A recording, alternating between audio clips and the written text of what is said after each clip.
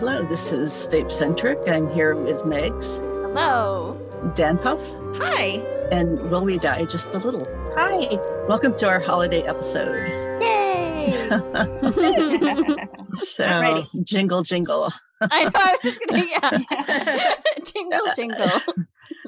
I've got some sleigh bells that I'm going to put on, but yeah. Oh, nice. Perfect. Perfect. Yeah. What we're going to do today is we're going to list some fics and then discuss them. And we are starting with All I Want for Christmas by Dreary, Quite Contrary, Green Megs No Ham. That's me. Brian Wilfrick Percival. Yeah, Yeah. exactly. It's because I changed usernames like halfway through my whatever life, and I'm like, I might as well keep that sued with whatever ones I made before, so. I like both of those names. They're both really good names. I do They are too. good I mean, names, yeah. I loved it. I mean, initially it was perfect because, I mean, obviously when I started it was like Dreary exclusive, and now it makes no sense. I was like, why would I have that name when I write the most ridiculous pairings now? So here we are. But yes, they're both are very close to my heart for sure. So let's have a listen. All right. Okay, so I think I read through this last week, and I think this is one of my first fic ever. So be kind. No, it's just no. It's I mean, it's cute. It's good. I love this one. Okay, All I Want for Christmas, rated T for teen. Summary. Growing up with the Dursleys, Harry never had the chance to experience all the Christmas season had to offer. It is never too late to create new memories with those we hold dear. Potter, what are you doing here? The black-haired boy strode casually into the office of the potions master. The long-haired man did not raise his head as he continued scribbling furiously on a piece of parchment. It's been a while, said Harry, smirking. You've just had a defense class this past Wednesday. I hardly consider 2 days a while. Harry leaned over the desk, resting his hands on the smooth oak surface. You know what I meant. Severus's hand paused. He did know, but he'd be damned if he acknowledged it. It had been a mistake. The first time, the second time, the third. Fuck, he'd lost count. This is why it had to stop. If you do not have a question regarding your end-of-term essay, then I must ask that you leave. I am quite busy. Are you going to Hogsmeade tomorrow? Severus closed his eyes, releasing a frustrated sigh. As it happens, I have been selected to chaperone. A complete waste of a Saturday, he thought, grimacing.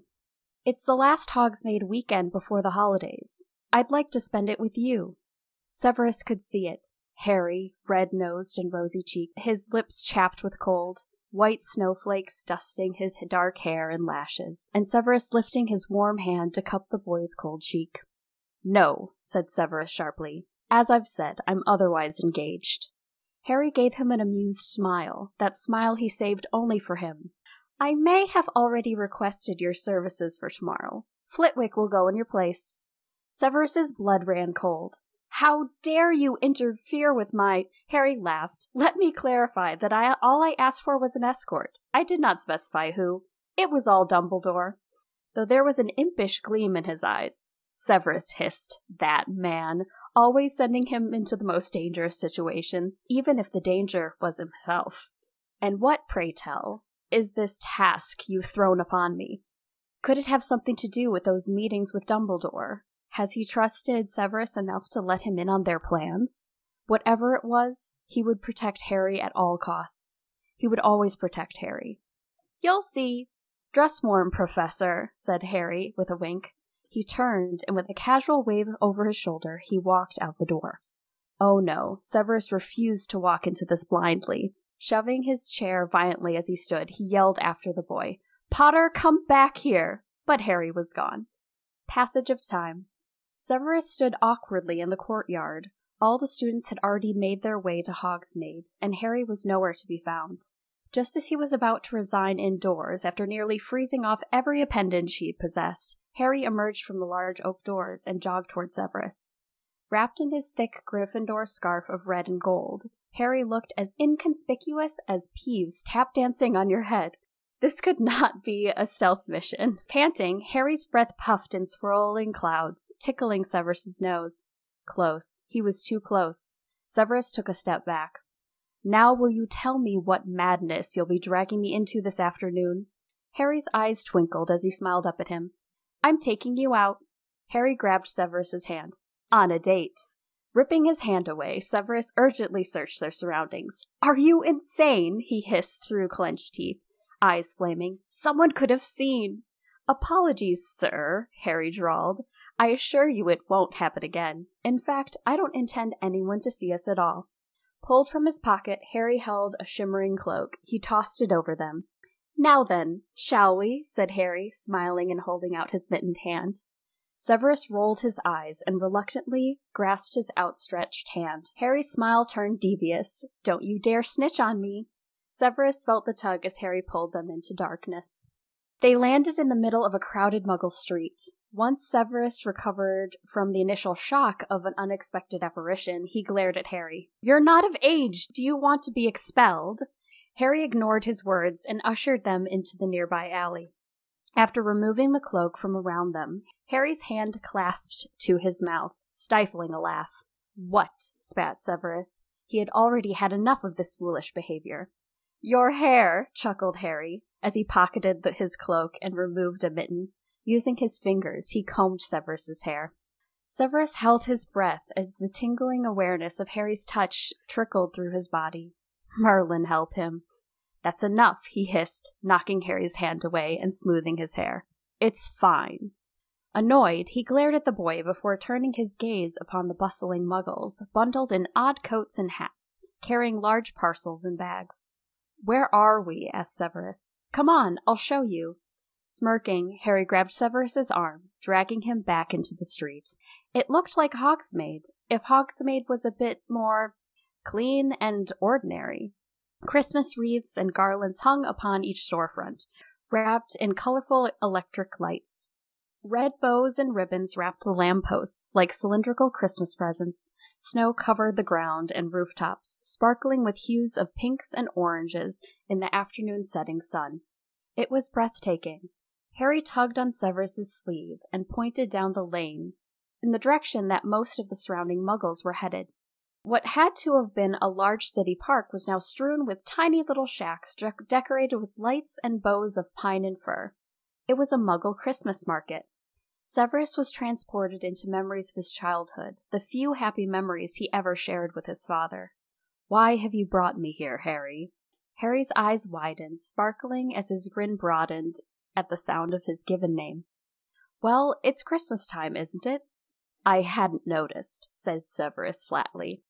My aunt and uncle used to take my cousin here every year. I was never allowed to go, so I figured, why not now? Severus's heart tightened at the mention of the Dursleys, Petunia and her good-for-nothing husband and their disgusting lump of a son. He would murder them in their beds if they weren't the key to Harry's safety. Severus forced a softened expression. With me. With you. Severus let slip a tiny smirk. Very well. Lead the way, he said, gesturing his hand toward the market. Harry linked his arm through Severus's and pulled him down the lane. Severus looked at nearby muggles, but no one seemed to pay them any mind. As they walked through the market, Severus couldn't help but let his smile break free at the excitement and urgency escaping Harry at the sight of, well, everything. Harry hovered at the stand of a woman selling hand-carved nutcrackers, collections of hand-painted glass ornaments, knitted wool mittens, and scarves of all colors and patterns. Harry pointed out a particularly bulky forest green scarf knitted with thick yarn, covered in silver snowflakes. The way it shimmered made Severus pause. Could these really be creations by a mere muggle? Excuse me, how much for the scarf? Harry asked the older woman. 28 pounds, my dear, she said, smiling at him. To Severus's surprise, Harry pulled out a 50-pound note and handed it to the woman. She gave him his change and turned to wrap the scarf for him. No, thank you, madam. I'll take it as is. Of course, dear, she smiled and held out the scarf. Harry took it, giving a slight bow and thanks. He turned toward Severus and wrapped it around the man's neck. Severus stared at the boy in shock, then down at the scarf. Green and silver, for Slytherin. Thought you might like it. You looked rather cold. Severus raised a hand, grasping the end of the scarf, and admired the intricately woven patterns. He absolutely loved it. Indeed, he said, nearly breathless. Merry Christmas, Sev. Severus's eyes found Harry's. It was exactly as he had pictured. Harry smiling up at him, snowflakes dusting his hair. His ears, nose, and cheeks were pink and chapped from the cold. How could he ever deny this boy anything on this bloody earth? Severus raised his gloved hand to cover Harry's cheek. You're one to talk. You're positively frozen. Harry leaned his face into his palm. Then maybe you should warm me up. Mischief flickered in his eyes. Severus cleared his throat. Let's find something warm to eat, then. Ah, yes, over here. After a large glass of hot cider and some steaming candied nuts, Harry seemed perfectly content as they walked the remainder of the market. Hey, look, this one looks like Dumbledore, laughed Harry, pointing at an ornament of St. Nicholas. Upon further inspection, it did look eerily like Albus, half-moon spectacles and all. Then it winked. Severus jumped back, gaining his composure, but put a hand on Harry's back to usher him along. No, I don't quite think so. What's this up here? If Albus was watching, he'd had to be careful. Distance. Keep a respectful distance. He remained a few paces behind Harry until the boy turned around, his brows furrowed in confusion. What's wrong? Harry asked. I think it's time to leave. But they haven't lit the Christmas tree yet. It should be any minute now. To Severus's continued horror, Harry grasped his hand, leading him in the direction of the Christmas tree at the center of the park. It towered over them, covered in large, colorful ornaments of all shapes and sizes. Families began to gather around them, children laughing and gazing upon the giant tree in awe. Harry let go of my hand. Why? Asked Harry defiantly. You know why. Fine, then. To Severus's relief, Harry dropped his hand, but immediately wrapped his arm around Severus' waist, pulling him close, throwing the cloak over their heads. A few surrounding muggles looked slightly stunned, but looked down at their mulled mead, appearing to accept intoxication for the blame of such an odd disappearance. Harry, what do you think you're— Shh, look, hushed Harry, turning toward the Christmas tree. Suddenly there was music all around them. I'm dreaming of a white Christmas, just like the ones I used to know. Colorful lights flickered before them, spiraling up in thick bows, showering them in dancing rainbow light. Severus looked down at Harry's enamored face, lit up with soft yellows, reds, greens, and blues. Harry's eyes welled with tears. Severus couldn't help it. He removed his gloves before pulling Harry in tighter, resting a hand on the crown of his head as he caressed the wild tresses. Harry looked up at him in those sparkling emerald green eyes that he loved so dearly, and Severus was truly bare before him. He was nothing if it weren't for this boy, his savior. Severus grazed a long, slender finger against Harry's cheek, wiping away a single tear. I hope you will experience everything you have ever dreamed of, Harry. If that's true, then there's one more thing I'd like to do. What is it? Harry tugged on Severus's new scarf, bringing his face down to meet Harry's. Their lips touched. This time, Severus did not pull away.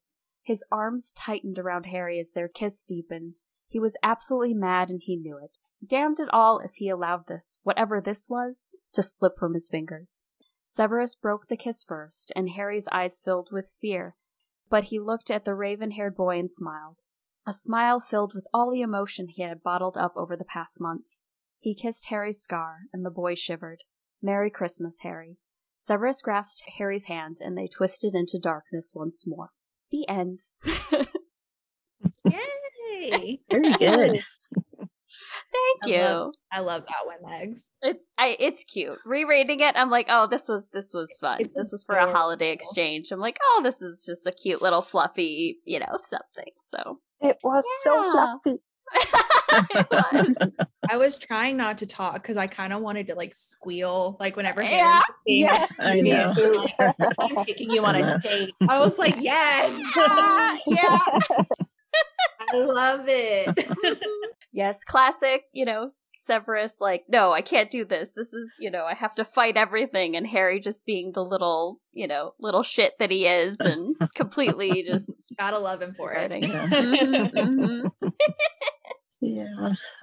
I like your singing too, by the way. Oh, thank you. That's I was caught off very guard. I was good. like, wait a minute, I forgot there was music. And then, I think I said that when, because Dan Puff was like, I think I have song in mind. I can't sing this or whatever. And yeah, classic Christmas. My plan was to like do that like half talk, half singing, and I just ended up singing it. It was like, well, here we go. Yep. Here we go. Committed now. Yeah. Oh, you did a good job. But your singing was lovely.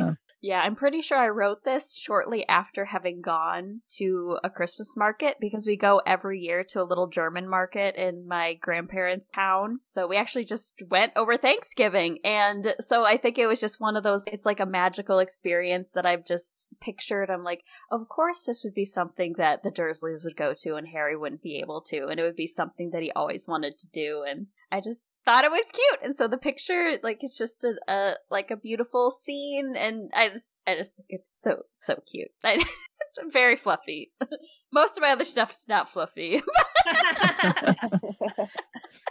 Well, we like it when Snape has some good things, right? Yeah, absolutely. He deserves it. They both He do. does. They do. Yeah. But you described the Christmas market very well. I could basically see it, and we have them here in thanks. Germany every year, so I'm so glad. they're so lovely. Beeblebane has written a very good holiday story, but it's not fluffy. It's You know what? Holidays are a lot of things, so that's true. This appeals to my inner Grinch. That's all I can say. Mm-hmm. So, anyway, without further ado, The Man Who Stole Christmas by Evilbean, read by myself, not very well. I'm sure it's great. It's hard. The Man Who Stole Christmas by Evilbean, rated G for General. The Man Who Stole Christmas by Evilbean. Alone in the darkness of his usurped headmaster office, Severus Snape was looking at the door with a rare expression on his face. Stunned. Pain was radiating from the bitter lines at the corners of his mouth, a strange sort of transparency that never showed itself in public. Why was this particular instance of unpleasantness getting to him that much? Minerva McGonagall had just slammed a heavy door of his office in his metaphorical face, nearly caricatural in all her Gryffindor rightful anger.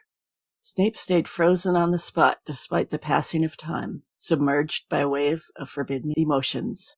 It took him several minutes to begin to move, suddenly gulping for air as if he was just out of a bout of apnea. Once his breathing had settled a little, he slowly gripped his head with both hands, letting it fall in defeat.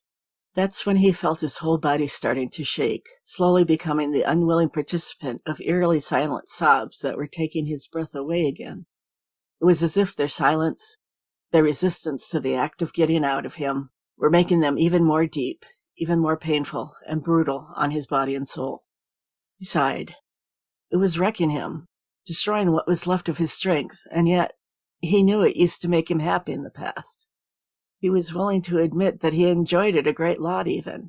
It was the shape of his spirit, his own distorted sacred fire. Being mean, being nasty, being feared.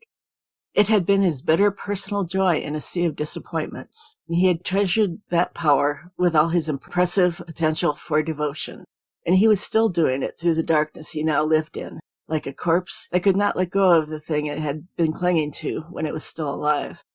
Since his looks were so insulting to the world, since he never could entirely conceal that sick air about him, sallow face and greasy hair as only ambassadors, since he was born ugly and knowing it, in short, he made the early choice of using hatred as a deflective weapon, instead of accepting the role of passive target, not willing to accept all the daggers thrown at him because of his unfortunate existence. He always fought back.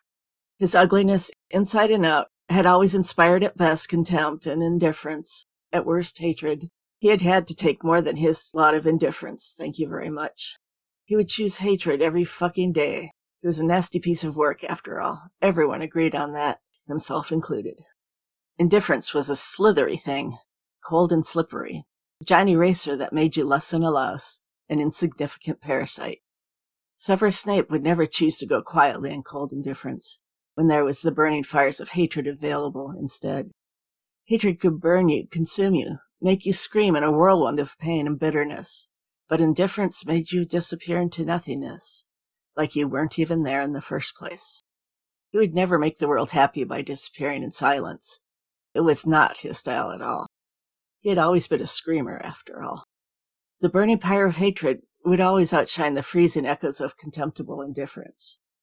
In addition to his natural inclinations, he had to admit to himself that hatred was also the only thing that remained. It was keeping him somewhat alive at this point, making him into a grotesque scarecrow made of coffee and bitterness. He was using hatred like a Muggle car used petrol, to keep moving forward. It was the only living light in an otherwise automatic life, the only distinctive proof of his humanity. He owned hatred a lot, and so did the wizarding world. Those were the reasons why he was currently in an uncharacteristic panic. Was he finally reaching his limits, the edges of his previously thought infinite hatred? He had believed it to be bottomless, and his whole carefully constructed identity was crumbling around the discovery that maybe he had been very wrong about that. Was he who he thought he was? Was his intrinsic fear of indifference responsible for him having somewhat lost himself along the way? It was a hard bout of questions assailing him from all fronts and coming from deep inside. And all of that because of a stupid fight about Christmas with Minerva McGonagall, of all things. The spy was used to being crushed between opposite forces. He lived between acute bitterness and intense love, between arrogance and loyalty, between deep burns and freezing hells, always helplessly pinned on the walls of excess. McGonagall was asking for Christmas. He hated Christmas with all of his being, always had. It was the hypocrisy of it all that was unbearable to him. Even as a child, he could feel the sharpness of it pierce his heart. However, since he didn't like to lie to himself, he was also acutely aware that all his contempt for the little holiday stemmed from an intense jealousy on his part. Oh, how he envied the happiness, the joy, the memories of happier, simpler times. All the pretty, shiny things decorating the whole mess in the minds of everyone but him. All the meaning that time of year carried around for them all, and the fact that it meant absolutely nothing to him. It was too painful. He knew the exact, nearly trivial reason why Christmas had always left behind such a sour taste in his mouth. It was, and always would be, just another day in his personal calendar. Indifference, his absolute nemesis. Christmas set him apart, again, and he would forever make the harmless holiday pay for adding another pain on his personal mountain of them. He shouldn't feel that guilty about a decision that was not even his, and yet, his two masters were even in agreement for once, both of them instructing him to skip the merry celebration this year, and do without. Of course, their reasonings were different, but still, how ironic was it that he was choosing this instance to feel conflicted about what he had to do, when everything was easy to reconcile for once. The Dark Lord wanted the students to pay for their little rebellions at the school. Snape could not disagree this time, as it was a pain in his side, too. And Dumbledore, his insufferable painting, that is, was deadly set on protecting his spy's cover at all costs, having decided that Christmas was definitely not worth it. He was used to the feeling of being crushed between opposite orders, by opposite sides, rendered as thin as his conscience by the deadly pull of making differences look the same, caught between two deadly fires, two madmen, a deadly psychopath, and a genius manipulator. Every day he survived his own personal twisted miracle. His life had been so far the perfect emulsion of deathly oil and nauseating sugar, everything suspended in midair, waiting for the little thing that would destroy the precarious balance. And now he was losing every bit of self-control, losing his footing on the very edge of a precipice. All to save the stupid tinsel and carols and decorated trees, when both his masters were pulling his strings in the same direction for the first time. Something was definitely wrong with him. Why was the idea of being the thief that took Christmas away so unbearable to him? How could this be when he already was the murderer, the traitor, the despicable Death Eater in their eyes? It was irrational. He loathed the rationality, everything that didn't follow his carefully sharpened logic, the cold machinery of reason. Worse, he wouldn't allow himself this sudden, uncontrollable analysis of his own emotions. He couldn't even admit to their existence in the first place. It was dangerous. He was a spy robot, after all, a deadly machine, a deadly tool. Something in which his crushed humanity couldn't shake him hard enough to endanger his only purpose. No human that was whole could accomplish what he was set to do. None. It was too terrifying, too much pressure, too thankless. Severus Snape had just said no to Christmas at Hogwarts, denying someone he didn't even know he cared about, and he was now watching his armor crack, powerless and terrified, slowly falling apart, all for a stupid day about presents and roast turkey. He agreed to be a traitor in their eyes. He agreed to be a murderer, the most despicable thing. He had accepted the sickening task of ending the life of the only human being who had offered him a second chance, who gave him a new purpose, something to do with his tainted life, a way to redemption, at least in part, with all the meaning he was able to put into it. Not that it made any difference.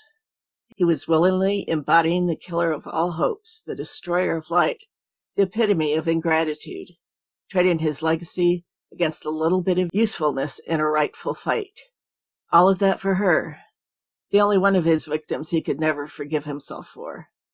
To pay for the cruel absence of the only warm smile that had ever been sent his way, the absence he was unbearably responsible for, but also for a bit more, for what she believed in before he came around and ruined everything, and for Dumbledore too, for the old man and his mad idea that their world was worth saving.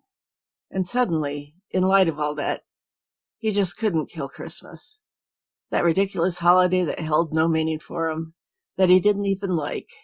It was forcing introspection on him at the most dangerous time, and it was going to ruin everything. How could he put the few above the many when it went against everything they were trying to accomplish? Or maybe it was her, his colleagues' hatred, her disgust, her scorn against him just a moment before, that was gnawing at him, at the walls of his carefully crafted mind prison. Maybe it was Minerva McGonagall's judgment and condemnation that was destroying him, like a castle that stood fiercely against all sorts of terrible assaults and finally crumbles under an unexpected windy day. Most ridiculous final straw. Minerva McGonagall, who had been able to trust him on the word of a dear friend, who he admired deeply for her loyalty, her bravery, her integrity, especially when he was wearing masks as others breathed, never true to anything entirely. The woman whose friendship he coveted without ever being aware of it. The embodiment of the only sense of family he ever had. Hogwarts itself.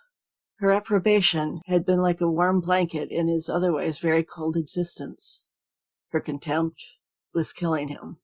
Contempt from the likes of Potter he could live with. He had grown up with the heavy contempt of a Potter on his shoulders. It was nothing new. But for Minerva, it was unexpectedly painful. It was piercing his defenses with a sharp, poisonous tip. It was a slow, horrible death. He grimaced suddenly, becoming aware of how petty and self-centered he was being right now. Killing Christmas, taking it away from all the not-so-innocent anymore children in his charge, meant nothing to him. His restlessness was at a much more egotistical level. That was so very him, wasn't it? Nasty and pathetic. That realization seemed to derail the spiral that was trapping him in his own head. He straightened himself back up in his chair, his eyes shining strangely in the obscurity of the circular room. Shaking himself back into clarity, he stared at the dissipating remnants of his nightmare, erasing every emotion again, cherishing the blank empty space replacing them that he so needed to function. And then, calm once again, he turned the light back on in the entire room, lighting all the candles up at once with a wordless spell. Light over darkness. It was his only usefulness after all. Back to work. He had a report to make now. He was not done playing his loyal Death Eater role. But before that, he should make sure that Longbottom's detention was with Hagrid. Not done with his secret hero role either. He fought for a moment against the hard knowledge that he was neither a Death Eater nor hero. He was only the man who stole Christmas. Oh, That was rough. That Ow. was really, Yes. oh my gosh. That was even from the beginning. Oh my gosh, that was so angsty and oh god. Yes. Wow. That was so evil, Bean. That yeah, that was so evil, Bean. Also, I have to say, as someone who has English as a first language, this is ridiculous. I cannot believe that they wrote all of this with all these words that I never would have even, like, used as, like, English as a second language. I'm in awe of that writing in general. It's absolutely amazing. I agree. It really is. Yeah. Like, thank you for using all these English words I barely knew existed. I know. I feel useless. I feel like a potato that I'm just like, what have I been doing? Like, I don't know. Maybe it is because we are just surrounded by people who don't know words. I don't know. I don't know. That could well be true. Yeah. Something to that. Wow, I'm just really glad that you read it and not me. So yeah. Oof, my body is tight. Oh. Yeah. Very well written, and you just felt all of that hurt and self-hatred, and then especially around the holidays, it's either a really happy time, like it's extra happy, or it's extra sad. So if you're already not doing well, the holiday season is just worse. So you like felt that. These tags, Severus Snape's life sucks. Great. Oh, I didn't see that. Yeah. I was like, oh my gosh, look at that. Oh man. Hilarious. Severus Snape does need a hug, yeah. And a lot of therapy. Yeah. Yes, definitely. That was a journey. A journey, that's a good way to put it. Yeah. The thing is, you can see it happening that way. Mm-hmm. That it's, he must have been so lonely that year. Yeah. And this just really wraps it up and puts a bow on it. But it just goes to show his entire existence of, like, as much as, like, it's never about him. Like, he really just is always about doing for other people. So I can see why him worrying so much about something affecting Minerva so intensely is because it's like, who cares how I'm feeling? Seeing her feel a certain way, like when it's someone that he cares about or whatever, of very few people. I mean, to see them in pain or hurt just has to be. He's just sitting there like, well, this is literally my life. Like, I have to live with the fact that I make people's lives miserable, and that's literally what the role I have to play, and there's nothing I can do about it. And that's just so sad. Yes. Yeah, it is. But after Christmas, he goes on and he almost dies in May, but... Right, and then he doesn't. And he doesn't, yes. He survives to spend other Christmases. The next story is At Least the War is Over. So this is called But At Least the War is Over by Viridiantly, rated T for teen. Just as a warning, tagged as post-traumatic stress disorder. The summary reflects the beginning paragraph, so I won't do that.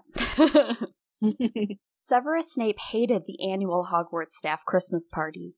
For one, he would have to socialize, which was all that needed to be said, really.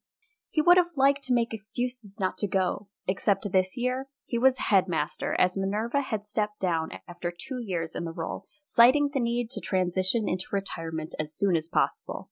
A sentiment that he understood well after his brief stint as headmaster, though he supposed the role was marginally more bearable now that he wasn't a servant of the Dark Lord and there were no longer Death Eaters in the castle. No matter how cold and withered his heart was, no matter how much returning to the role of headmaster had felt like returning to a never-ending war, he could understand the need for holiday celebrations, even if he hadn't felt like there was anything worth celebrating since the war's end. And even if it meant putting up with Slughorn's drunkenness, and Flitwick's drunken tendency to send off exploding charms at everyone within a 2-foot radius of the man, and Minerva's drunken tendency, one could get the point. The point was that the entire staff would get massively drunk, and himself was an exception, and he would likely be witnessing to someone taking off too many articles of clothing, and no amount of obliviation would cure him from the trauma. And wasn't he traumatized enough from the war already? But for all his protests, there was a small part of himself that was perhaps looking forward to the party just a little bit, because of one person. Not that he would have admitted this to anyone on pain of torture. Severus was not a man prone to hoping for nice things for himself, but ever since a bushy-haired arithmancy professor's assistant had joined the staff, he had found himself softening. He was slightly worried he was going soft in his old age, but Poppy had reassured him that his health was very good for what he had gone through during the war, and that he was still a relatively young wizard in his prime, which he was reminded of every morning, after waking up from a pleasant half-remembered dreams of Hermione. Not that all of his dreams were randy, but it was ridiculous. He was 40 now, but his body seemed to have missed the memo. And it was for this reason that he really hoped the annual Christmas party would end in anything but disaster for once, because he wanted Hermione to stay. He had nearly quit Hogwarts after his first staff Christmas party, Dark Lords be damned, and he shuddered to think what Hermione would think, given that she had even less reason to stay. Severus didn't know what he expected, but the staff room being in flames and freezing at the same time managed to exceed even his grimmest imaginings of chaos, and he had imagined scenarios involving revived Death Eaters. Cold, wet pain bloomed across his face before he could react. His entire body tensed as he wiped the slush from his face, heart racing with wartime reflexes. The perpetrator was giggling madly, enchanting more snowballs from the piles of snow that had built up around the staff room. Of course it was Phileas. No one but Flitwick could have managed to land a hit on Severus, and he briefly wondered at the fairness of having a charms master enchant snowballs for a snowball fight. Severus slowly looked up at the ceiling and found the source of all the snow, which was gently falling in the staff room. On his staff furniture, on his staff party food. He shuddered to think of the state of the castle wards if Phileas had managed to enchant snow to fall from the staff room, not to mention the fires. Stepping carefully past a large puddle, Severus took a closer look at the fires lit around the staff room, and noticed that no one was on fire from walking through the flames, though the snowballs were melting. More of Phileas's work then. He passed one of his hands into the flame, but the smell of burning had him abruptly withdrawing his arm. Somehow the fires were charmed not to burn people, but only people. Before he could react to this, a cloying smell of incense wafted by him, and then he saw that Trelawney had decided to set up a divination stand in a corner, where she was busy snogging the new Defense Against the Dark Arts professor. He briefly wondered if the curse on the DA position was still active, or if they really did have the worst taste in being since Bellatrix Lestrange. A quick look around the room showed that Minerva was in tabby form, battling a bundle of catnip around, answering his question of why this chaos had been allowed to run unchecked.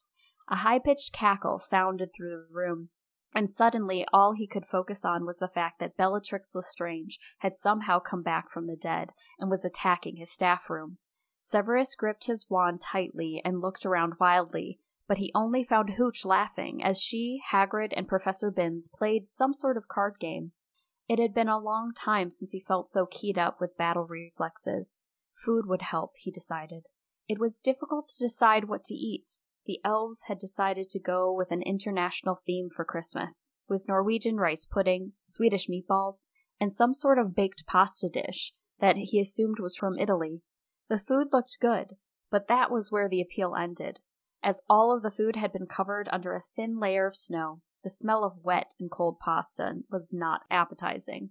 Severus decided that perhaps the rice pudding wouldn't be the worst thing to eat cold when he slipped in a puddle of sick and was transported back to the worst of the Death Eater parties, where tea and torture were the main entertainments, and the stench of vomit a smell that he could not forget years later. He gripped the serving table and struggled to get his breathing under control. It had been more than 2 years since the war had ended, but sometimes it felt as if everything had happened just yesterday. There was a loud crack right beside him, and before he knew it, a wordless Protego had sprung up. A small elf looked at him with frightened eyes and drooping ears. "Would sir like anything fresh to eat?" it asked timidly. "No," Severus said through gritted teeth, and righted himself. Some of the staff had stopped what they were doing and were staring at him. The scrutiny was unbearable. No, he said, not sure what he was saying no to. He cast a silent tergio on his shoes, clearing up the vomit from both himself and the floor, and then strode out the door of the party as fast as he could, robes billowing behind him. His shot nerves were so distracting it took a few moments for him to realize he was being followed. What do you want? He snarled, barely managing to restrain himself from hexing the person who decided to go after him. Instant regret filled his guts when he saw who it was. Hermione had followed him, and now she stood stock still, her doe-like eyes wide as she took in the singed edge of his robes and the damp mess of his hair. "Are you all right?" Hermione asked hesitantly. Severus cursed in his head. A dozen retorts flitted through his head, ranging from "what do you think" to "obviously." But in the end he settled for honesty. After that show at the staff party, he doubted she would want to be anywhere near him anyway. She was just being kind in her usual Granger manner. "No," he said. I don't like Christmas parties much either," she whispered, as if there would be any eavesdroppers in the deserted castle hallways. "No?" he asked after taking in a ragged breath. Well, Christmas crackers, you know," she said with a small rueful smile. "And a lot of witches laugh like her." She didn't need to specify who her was, as they both had awful memories of Bellatrix. "I'm sorry," Severus said on a slow exhale. "I knew the party was a bad idea. I should have—" "It's fine," Hermione interrupted. "I think everyone's having a hard time coping, you know. Professor Slughorn had to leave the moment Professor Flitwick started on those snowballs, and Professor Vector left earlier when the fires came out. I think Filius is trying to deal with it in his own way with too much alcohol and magic." Severus could feel his heart rate slow as they spoke, but he still needed to apologize. "Still, I'm sorry you had to witness. The Burrow was on fire last Christmas," Hermione blurted, cutting him off again. "George was having a really difficult time of it and set his childhood bedroom on fire. I don't think it was a joke," she finished, voice quiet.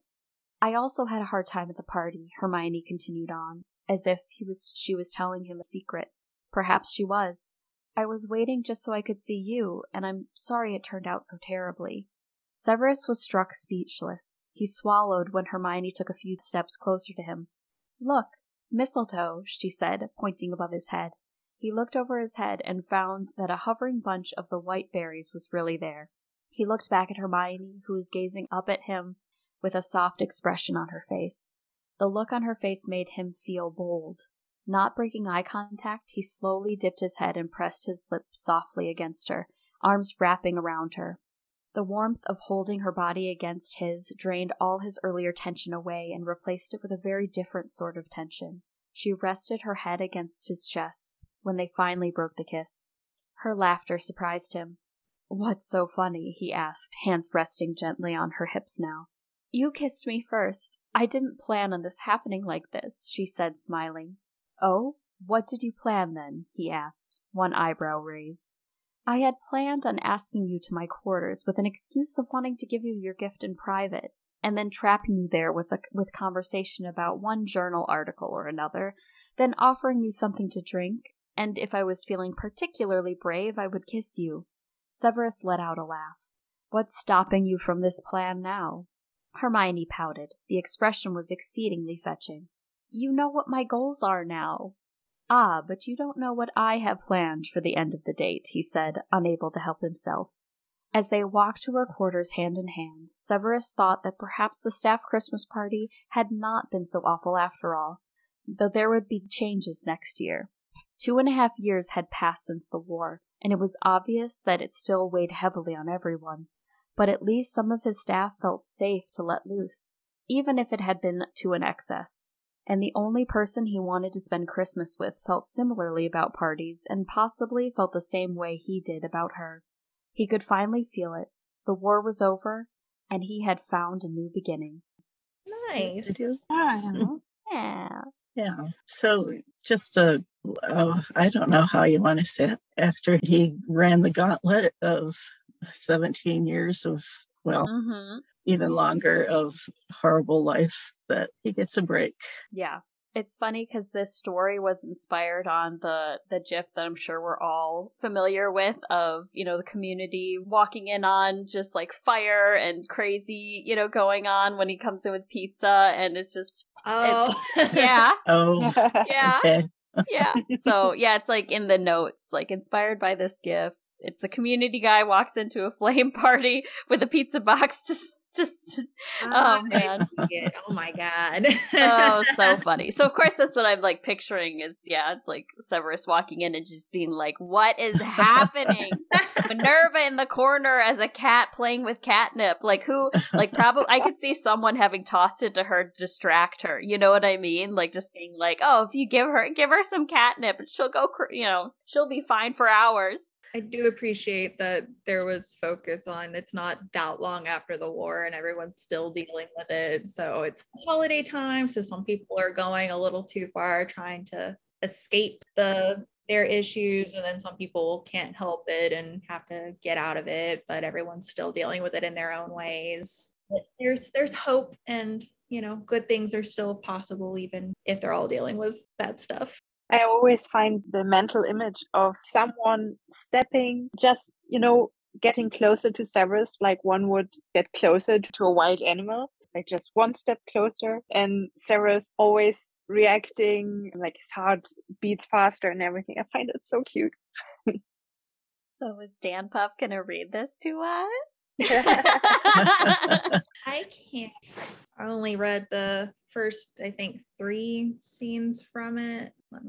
Yeah. I don't know how many words that turned out to be. I think it was a little around 1,000 words or just under. I can't remember if they had breakfast or not at that point. No, they didn't. We didn't go that It was far. before breakfast. Okay. Yeah, we just stuck to their family stuff. Okay, so I will be reading my story, Happy Christmas Plotters. It's rated T for teen. To bed, Amaryllis. Do not make me tell you again. Please, Papa, please read story. Harry grinned, pressing his ear to the door as his husband sighed heavily. Blasted child. Every bit as demanding as your father.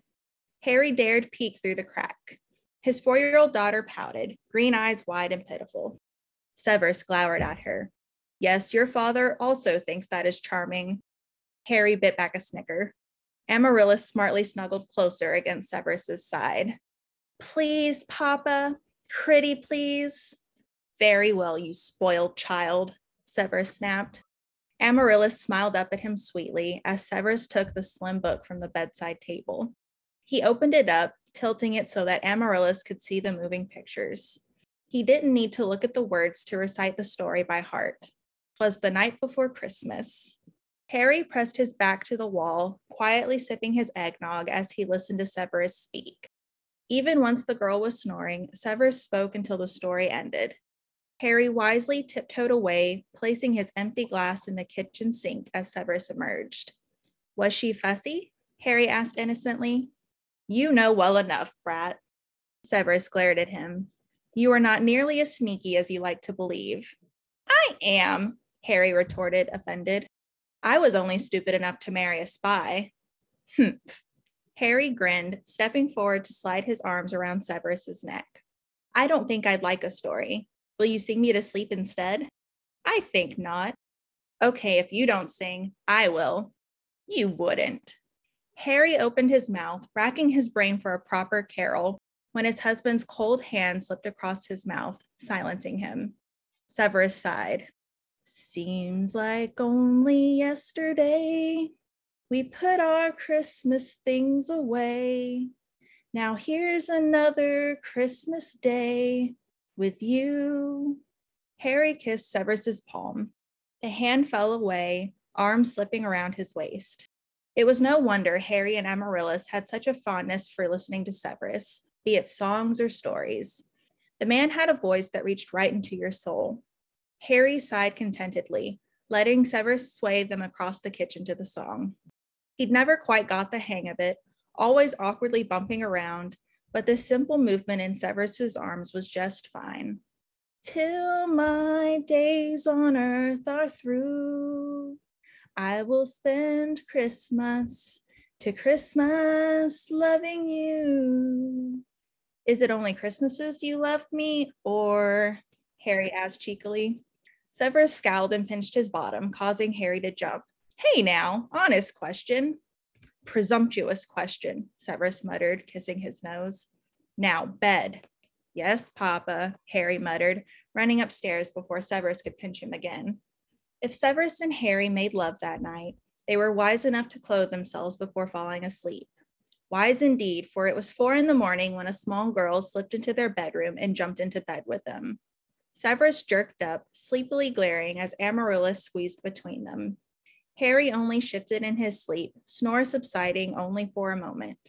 Amaryllis giggled and wiggled beneath the covers. Just like a Potter, Severus grumbled, tucking his daughter and husband back in before settling beside them. Boisterous, lack of respect, flailing about. You're not like that, Papa, Amaryllis said around a yawn. She snuggled into Harry's back. Severus carefully settled against her, wrapping an arm around them both. I'm not a Potter, Severus replied. Might as well be, Harry mumbled. Amaryllis agreed. Humph, Severus said as the pair began snoring in unison. Propped up on his elbow, Severus looked down at them both. Same messy hair, same emerald eyes, same shapely mouth. Poor child had inherited his unfortunate nose, but also his high cheekbones and long fingers. Severus pressed a kiss to her soft cheek, then to Harry's jaw. Happy Christmas, Potters. By 6 a.m, Severus rudely woke husband and daughter by jingling the bells the two insisted on decorating their entire house with. The two yelped. Harry rolled right out onto the floor, while Amaryllis scrambled out from beneath the blankets. Severus, you great prick, Harry snapped, rubbing his sleepy eyes. Presents, Amaryllis exclaimed, already wide awake. You had that last night, my love, Severus said as he helped Harry to his feet. Harry laughed and slapped his chest. That was your present, Harry retorted. Presents, Amaryllis repeated, jumping out of bed and running into the living room. Severus followed on her heels while Harry shuffled behind, yawning widely. Amaryllis danced eagerly before the tree, examining the presents as her parents settled themselves on the settee. Harry tucked himself into Severus's side, nursing a mug of coffee Severus had prepared before waking them. It was a large red mug with the words Cup of Cheer flashing gold and silver, a gift from Remus a few years back. Now, Amaryllis asked eagerly. Give your dad a few moments, Severus replied. It amused him not only to test her patience, but to hold his grumpy husband as he sipped his coffee and muttered unintelligibly. Yeah, go on, Harry finally said. Polite child that she was, Amaryllis passed a gift to each father before eagerly tearing into one of hers. Severus and Harry held onto their own, watching as their daughter gleefully exclaimed over her new arts and crafts set, her new red and green Christmas dress, and finally sobbing as she hugged her new fluffy white kitten. Did we agree on a real Kneazle? Severus asked through gritted teeth. Harry grinned mischievously at him. Oops, well, little late to return her now. I'm calling her Snowbell, Amaryllis announced, laughing and sobbing as she nuzzled the unhappy kitten. You little irritant, Severus hissed. Hush, you sweet talker, Harry said. Open yours. And that's where I stopped it.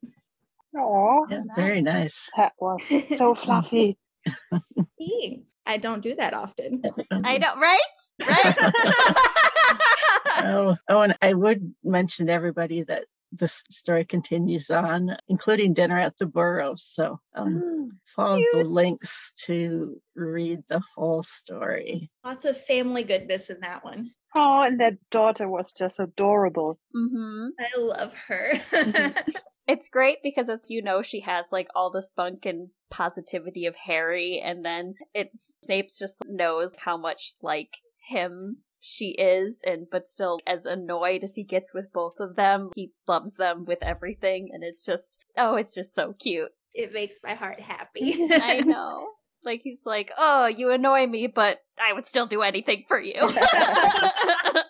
Got me twisted around two little fingers. Like, That's right. Yeah. He's all twisted and tied up by the two of them. Yep, very cute. Excited to read the rest of it. Absolutely. Christmas is compulsory. Oh, yes.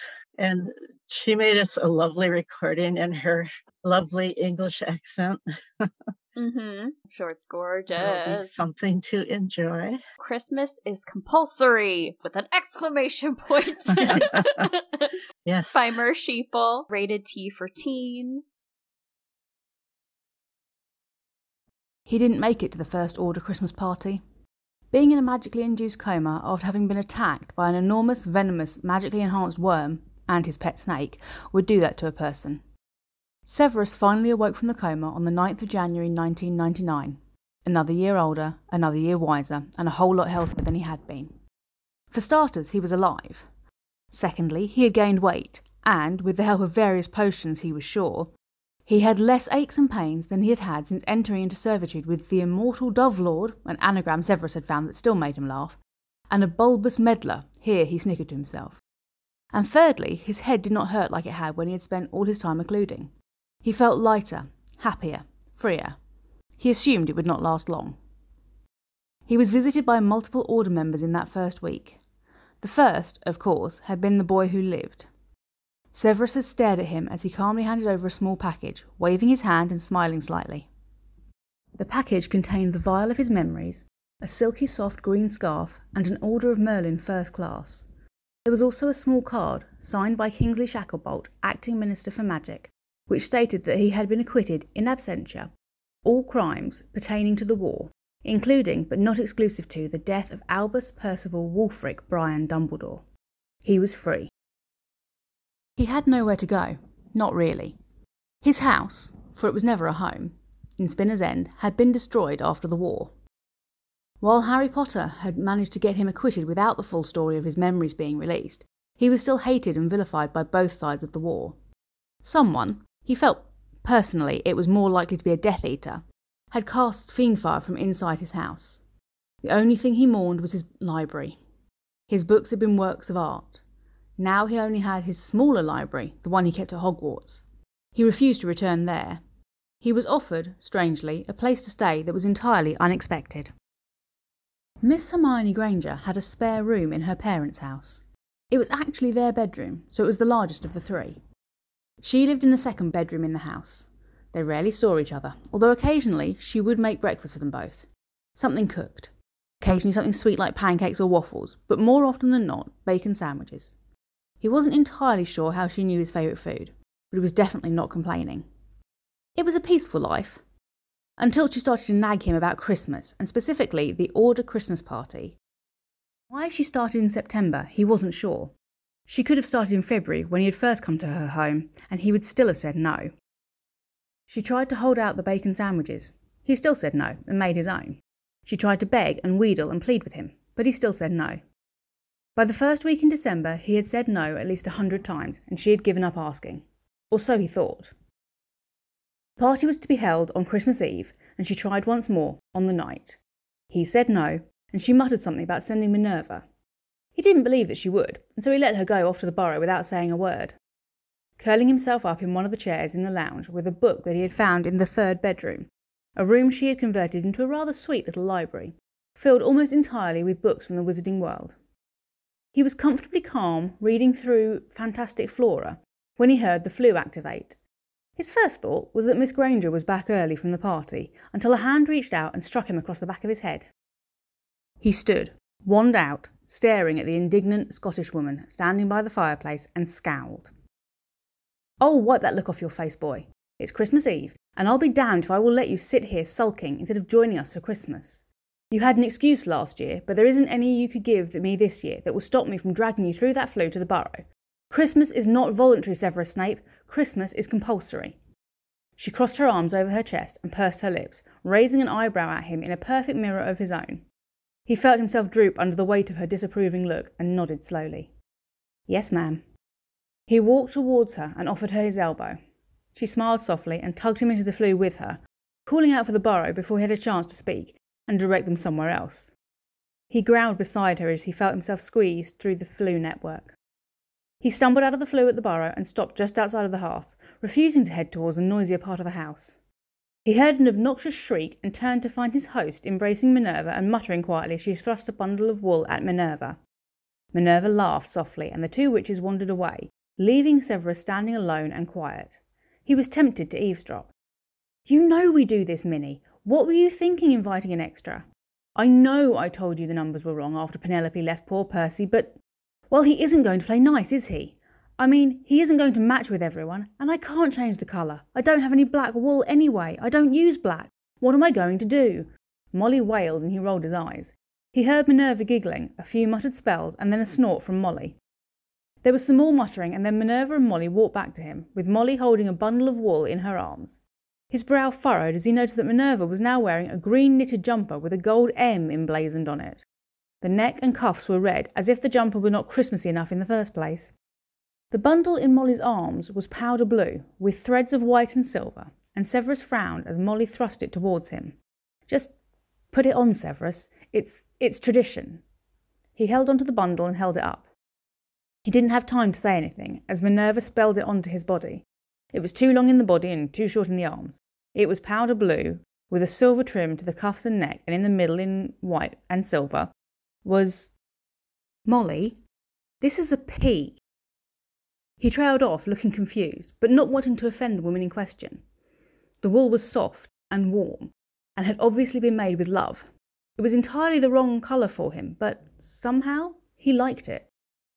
"Of course it's a P. The children call you Professor, don't they?" Molly's face tinged red as the obvious lie passed her lips, and he hid a smirk. He stepped forward and wrapped his arms round Molly, the first time he had ever initiated a hug with the woman, with any woman if he was honest. He pulled away and bowed slightly to her, indicating to the blushing woman that she should precede him into the room where the party continued on. He entered last, and, as expected, the silence was deafening. He said nothing, walking to the groaning table and picking up a glass of mulled wine. He turned back to the group and raised an eyebrow. George Weasley raised his glass and nodded at him, and Severus offered a half-smile back. "To the Professor," the toast started in one corner of the room, from a young man who looked and sounded like Neville Longbottom, but surely could not be, not with the confident way he spoke. "The Professor." The toast was responded to, and Severus felt a blush tinge his cheeks as he was welcomed into the group. Perhaps the Order Christmas party wouldn't be so bad after all, especially if he was to receive a jumper every year, knitted with love and care by Molly Weasley. He didn't even mind that it was blue. Aww. I just love the picture of Snape with this like sweater dress. You know what I mean? Like it's like it's too long for him, and then the arms are like 3/4 length or whatever. And oh my gosh, that's just it's got to be so freaking cute. Oh, I love him in powder blue. I know it's a P. Oh wow! The children call you Professor, don't they? Right. I'm just picturing Percy in the corner blushing. You know what I mean? Like staring down at his mold maid like, oh my god, this is mortifying, knowing it's his like ex-girlfriend sweater on set. Oh wow! Oh, that's so good because they'll be matching. Because she said she made them matching, right? Is this a Percy Snape story? Oh my gosh, I know. I mean, obviously, Endgame Percy Severus. Oh, that's like Stag and Doe, isn't it? Yeah. Oh dear. Oh gosh, that's so funny. I'm here for it. Whatever. Snurcy.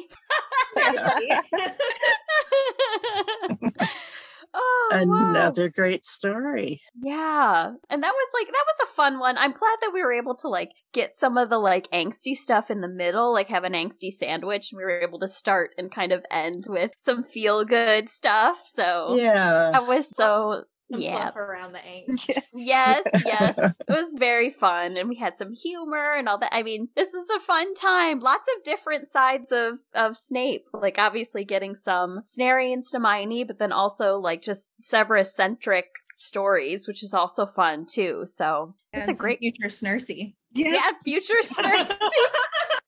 I don't know that that's the intent, but I know I'm gonna have to talk to Sheeple and be like, would you be weirded out if I wrote an inspired work that was like during the party when, you know, Snape and Percy just not making eye contact the whole time? Oh god. Oh wow. That was fantastic. But either way, him being welcome there Mm-hmm. and just people caring and Mm-hmm. taking care of him. But Snape saying no for months, and Minerva, I know. Minerva just has to hit him around the head and show up. Stubborn. And of course Hermione's starting in September. Are you going to the party, Severus? Are you going to the party, Severus? Like, Well, she knew. planning. Yeah. She knew. Oh man. And she's a So Virgo, funny. so she was already planning ahead of Yes, we do that. Oh, so funny. Now we have some art by our lovely Leo, also known as Will We Die Just a Little, has made some lovely art, and we're going to talk about it now. Yay. The first, there's 3 versions of this, shows our lovely Snape Mm-hmm. reading with looks like a cup of hot cocoa. The mug says, World's best potions master. isn't that lovely? Oh, it's so cute. Yeah. It is. I love his face. Yeah. Mm-hmm. Some greenery in the background. I do Yeah. love the garland. Oh, it's so pretty. Yeah, just the softest around the edges. It's like looking through the frosted window. Do you want to talk a little bit about it? Oh, sure. So in my head, he got the cup from Dumbledore. Absolutely. Either from Dumbledore or from Minerva as a present. And of course, he said he does not like it. He detests it. But in secret, he loves the mug. He absolutely loves it. And I don't think Severus would be the person to decorate his own home for Christmas, but I just thought maybe Dumbledore sneaked in a house elf or something like that before Snape could come home, or maybe into his quarters, because this could also be in his quarters at Hogwarts. Yeah, and he's just enjoying some quiet time, maybe around in front of a fire while it snows outside. That's why I frosted the edges of the picture, and I made sure to include a lot of books in the background. Of course. Because he's all about books, yes. Yeah, and A man after my own heart. yeah, same. And you made 3 different versions of this.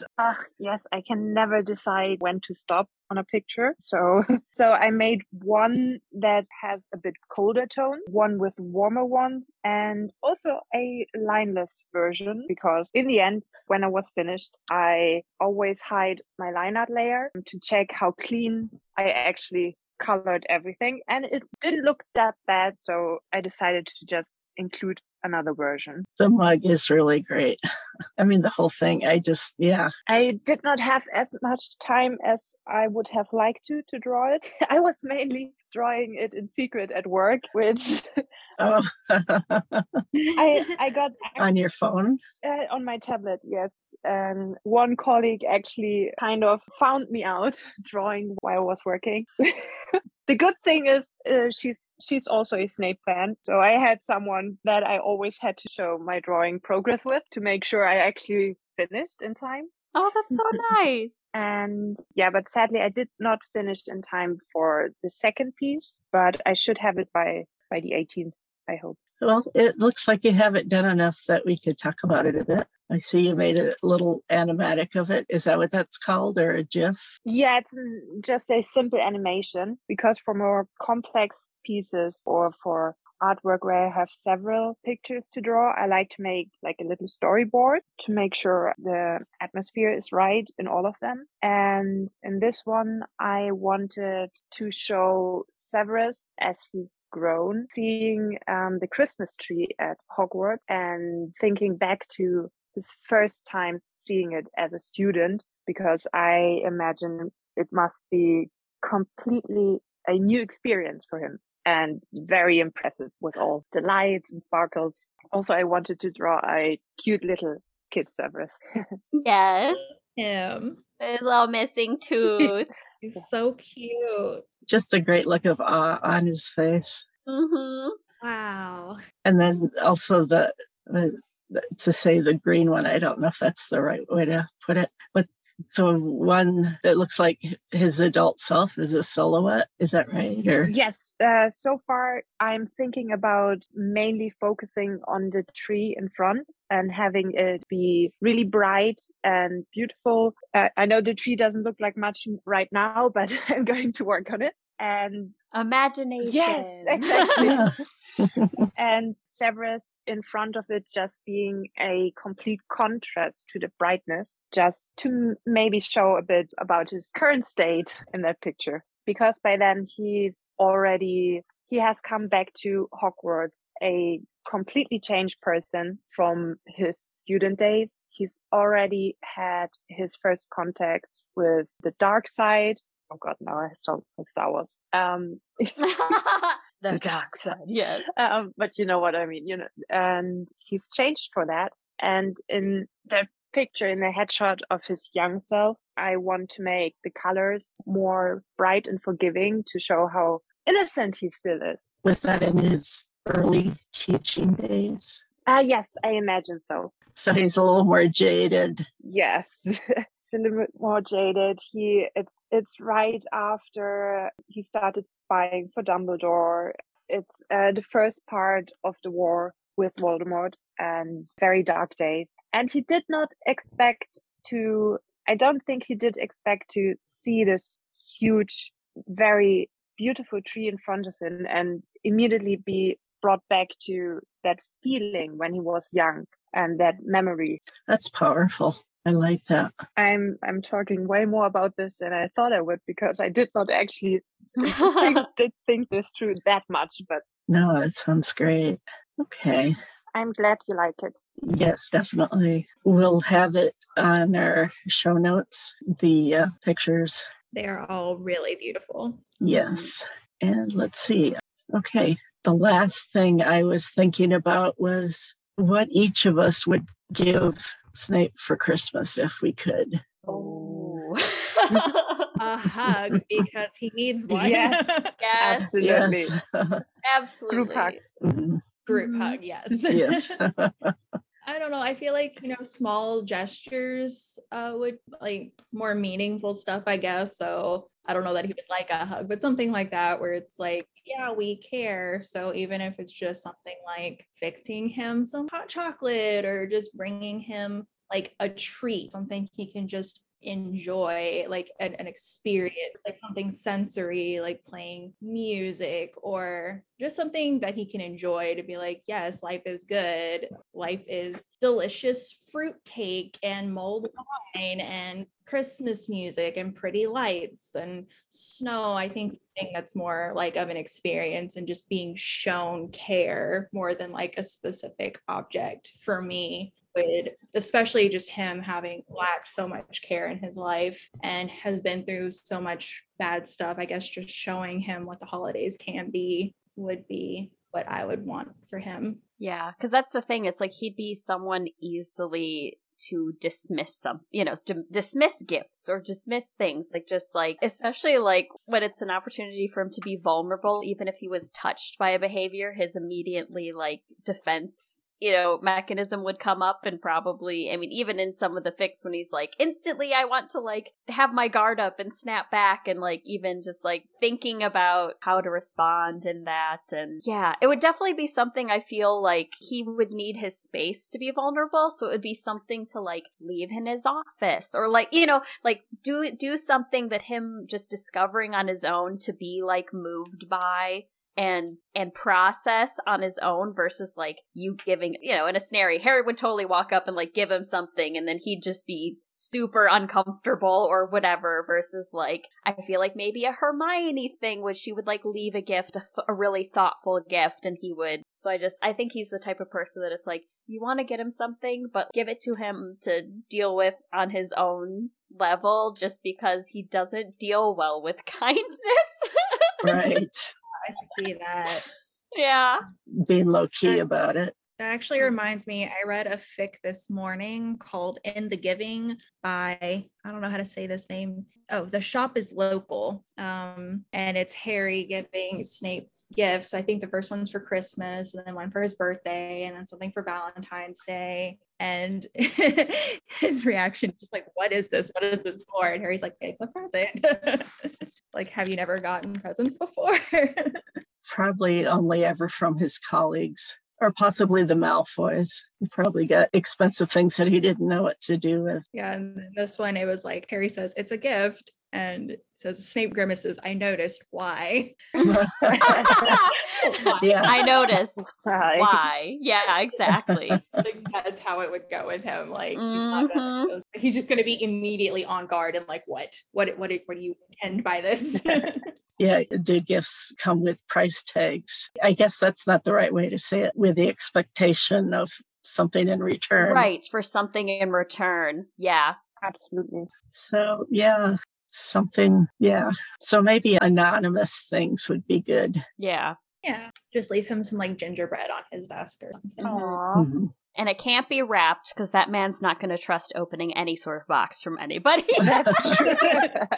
No matter how prettily wrapped. Yeah. Be like, reducto. Funny for someone who knew him to like leave like say they left something that was like a baked good and like instructions for testing for poison. Like I already know you got to do it. Do what you got to do. It's safe.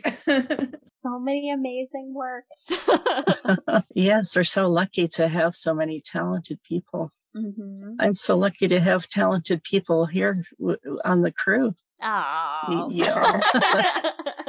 Well, we appreciate you too. Yeah. Mm-hmm. Oh, thank you. Well, without you, none of this would happen. So Thanks. And everyone listening needs to check out the Snollidays, and Snape celebration on AO3 and Tumblr and all that, because there's a lot of new content coming in, which is really exciting. So it's a fun new annual thing that's gonna be great. Snollidays.tumblr.com, I believe, is the link. But we'll have that up on our show notes. We'll have an actual page for this episode 9. I guess we'll call it extras. So there'll be all sorts of goodness. All right. Well, happy holidays, everybody. Happy Christmas. Hey, happy holidays. And hopefully next year, maybe we'll have a Hanukkah fic. I'd love something like that. Ooh. Ooh, Oh, that would be mhm, fun. mhm. Yep, Yeah. some like alternative tradition stuff like that. Yeah, for sure. I know people at Canon is Jewish, so Mm-hmm. that does work. Uh-huh. I think that would be fun. Yeah, I think maybe for the holidays that some people are doing some things. So that might be something we can do for next year. Yeah. Absolutely. And also Happy New Year to everyone. Mm-hmm. That sounds like that's a show. Yeah. Yeah. So, well, thank you everyone for joining me. Will we die just a little? I had a great time. Thank you. Sure. And Dan Puff Hi, everyone. and Megs, Yep. This was so much fun. It always is. the Snape Centric, and goodbye. Till next time. Bye. Bye-bye. Bye.